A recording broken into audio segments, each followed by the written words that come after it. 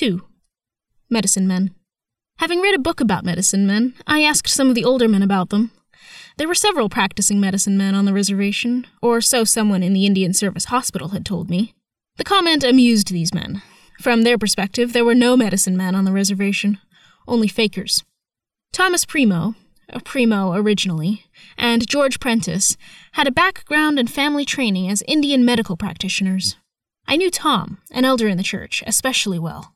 He could give an Indian identification for every plant I ever saw there. If it had any medical uses, he could cite them. He knew about a rare one or two with hallucinatory properties. These latter he never discussed in front of other Indians or children. True medicine men, it was said, had given way to the white man's doctor because he knew more than the Indian practitioner. This surprised me, but I soon came to know the hard-headed realism of most of the older men. They had no loyalty to the old ways, per se. The white man's gun was far superior to the bow and arrow. Why not his medicine also? Many of the older men regarded with contempt the romanticism about the Indian past, shared by many whites, as well as by younger and radical Indians. They did not identify their Indianness in terms of artifacts, and it annoyed them when others did. Commissioner Collier was regarded with disgust by many Indians because he wanted to Indianize the Indians. The older men believed that Collier was a fool who would lead young Indians astray. At one reservation in the Southwest, as I recall, an old Indian told Collier that they were ready to go back to the old ways when the white man returned to the spinning wheel and the covered wagon. They saw nothing exclusive about the benefits of the white man's civilization. These were advantages available and beneficial to all. No one could have been more unsentimental about the Indian past than these men. In one notable exception, the Paiute leader, Padakap, son of Chief Padakap, idealized the past. But others held his claims as a ploy in demands for more land for the Paiutes. So the Shoshones alleged, and some Paiutes admitted. In brief, these old men liked modern conveniences and advances, including modern medicine. They spoke respectfully of the old-time medicine man's knowledge.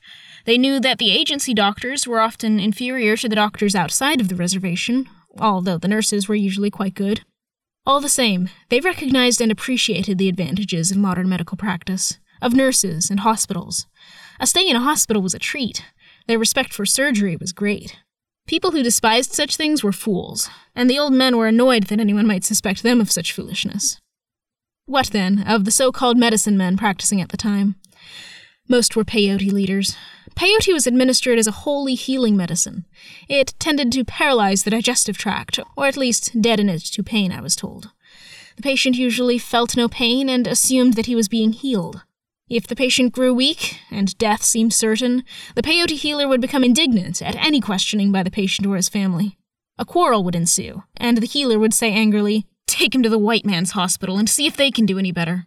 The patient would be taken to the hospital, and soon would die, confirming the healer's prediction. The hospital staff dreaded the coming of peyote-drugged patients. They could usually identify them by their distended stomachs, in which undigested food piled up because peyote hinders digestion. They could not refuse such patients, but they knew most would die in their rooms and give the hospital a bad reputation. There was another kind of practitioner. How deep his roots were in Indian history, I do not know. Discussion of these men was avoided unless no one else was present. These medicine men, if they could be called such, and Thomas Primo and George Prentice simply shook their heads at the idea, I would call occultist. They had strange powers I cannot explain. One of them, A.C., could pick up a rattlesnake, chant to it, hang it around his neck, and not be bitten. A.C. could do things that baffled any normal or, quote, scientific, unquote, explanation. What I do know is that A.C.'s powers were of no advantage to him. His eyes never seemed to focus on anyone to whom he spoke. He could not function too well, and never looked normal. His wife and children also had a strangeness about them. Like other Indians, he lived in a one-room log cabin with a dirt floor, but his was a life more abject than that of almost all others. My conclusion was this.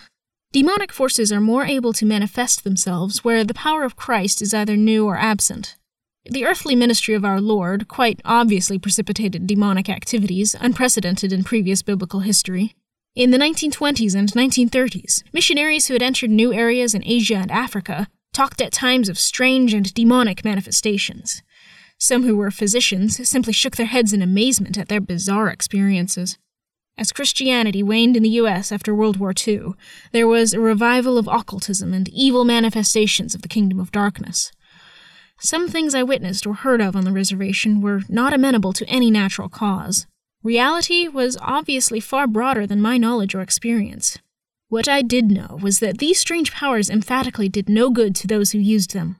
People such as AC, and there were several, but I knew him best, and he was not hostile to me because I helped his children, had unusual powers, and they themselves were the primary victims of their practices. I stayed away from such men. Tom Primo quietly told me that they were not good people to know or to offend. Men such as AC were, quote, Indian, unquote, in a fanatical way. They sought to blot out the world of the white man. I have often wondered if that is not an aspect of the demonization of our own culture. When men turn their backs on Christian civilization, see only the evil in it, and try to abstract biblical faith and morals from themselves and the world, are they not courting the demonic? AC's world had no room in it for anything good. The heirs of the old-time medicine men respected the old practice, and so were very favorable to the white man's medical practice. Hawaii's occult practitioners had no connection with the old-time medicine men. Tom Primo said in effect that the occultists had no history in medicine, yet they pretended to the deepest roots in the care of health. But their roots drew from a well alien and dangerous to man's creaturely condition.